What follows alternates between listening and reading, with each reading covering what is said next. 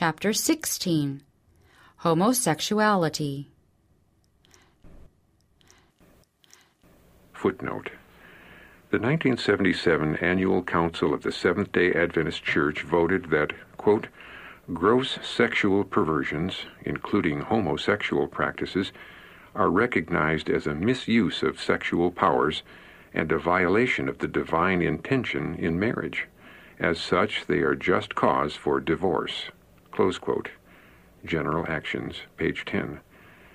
Reasons for which a person may be disfellowshipped from the Seventh-day Adventist Church include, quote, homosexual practice and other perversions, close quote. Seventh-day Adventist Church Manual, revised 1986, page 162. End of footnote. Sodomitish impurity.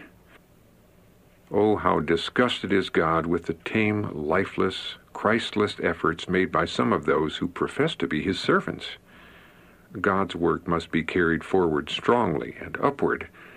This cannot be done unless the sensuality that corrupts the whole man is separated from the religious experience. This work must be done. Church members need to fast and pray, striving earnestly to overcome by the blood of the Lamb and the word of their testimony.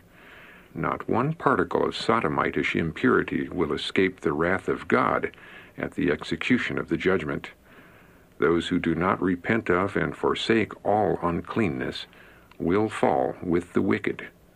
Those who become members of the royal family and form God's kingdom in the earth made new will be saints, not sinners.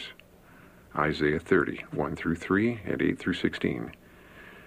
Those who have had great light and have disregarded it stand in a worse position than those who have not been given so many advantages. They exalt themselves, but not the Lord.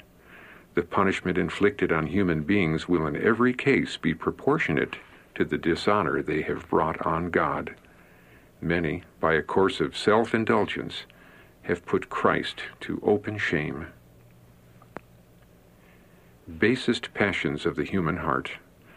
Indulgence in unlawful things has become a power to deprave mankind, to dwarf the mind, and to pervert the faculties. Just such a state of things as exists today existed before the flood and before the destruction of Sodom. Dissipation is on the increase in our world. Handbills on which indecent pictures are printed are posted up along our streets to allure the eyes and deprave the morals.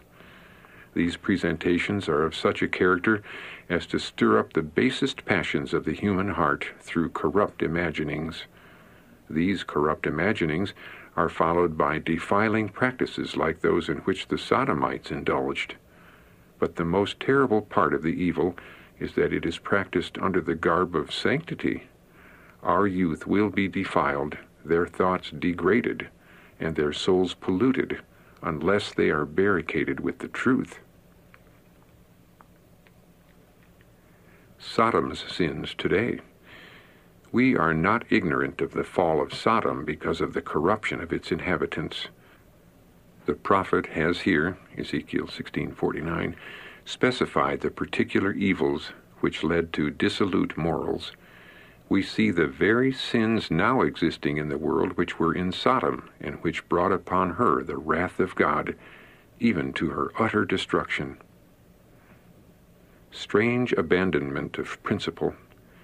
Is there not enough transpiring about us to show us the dangers that beset our path? Everywhere are seen wrecks of humanity, broken down family altars, broken up families.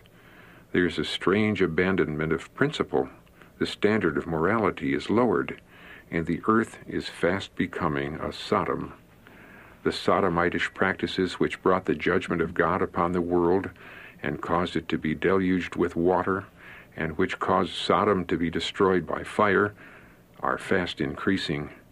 We are nearing the end. God has borne long with the perversity of mankind, but their punishment is no less certain. Let those who profess to be the light of the world depart from all iniquity. Impurity is today widespread, even among the professed followers of Christ. Passion is unrestrained. The animal propensities are gaining strength by indulgence, while the moral powers are constantly becoming weaker.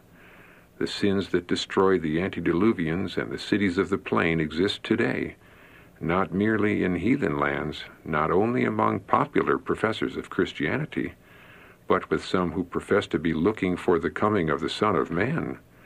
If God should present these sins before you as they appear in His sight, you would be filled with shame and terror.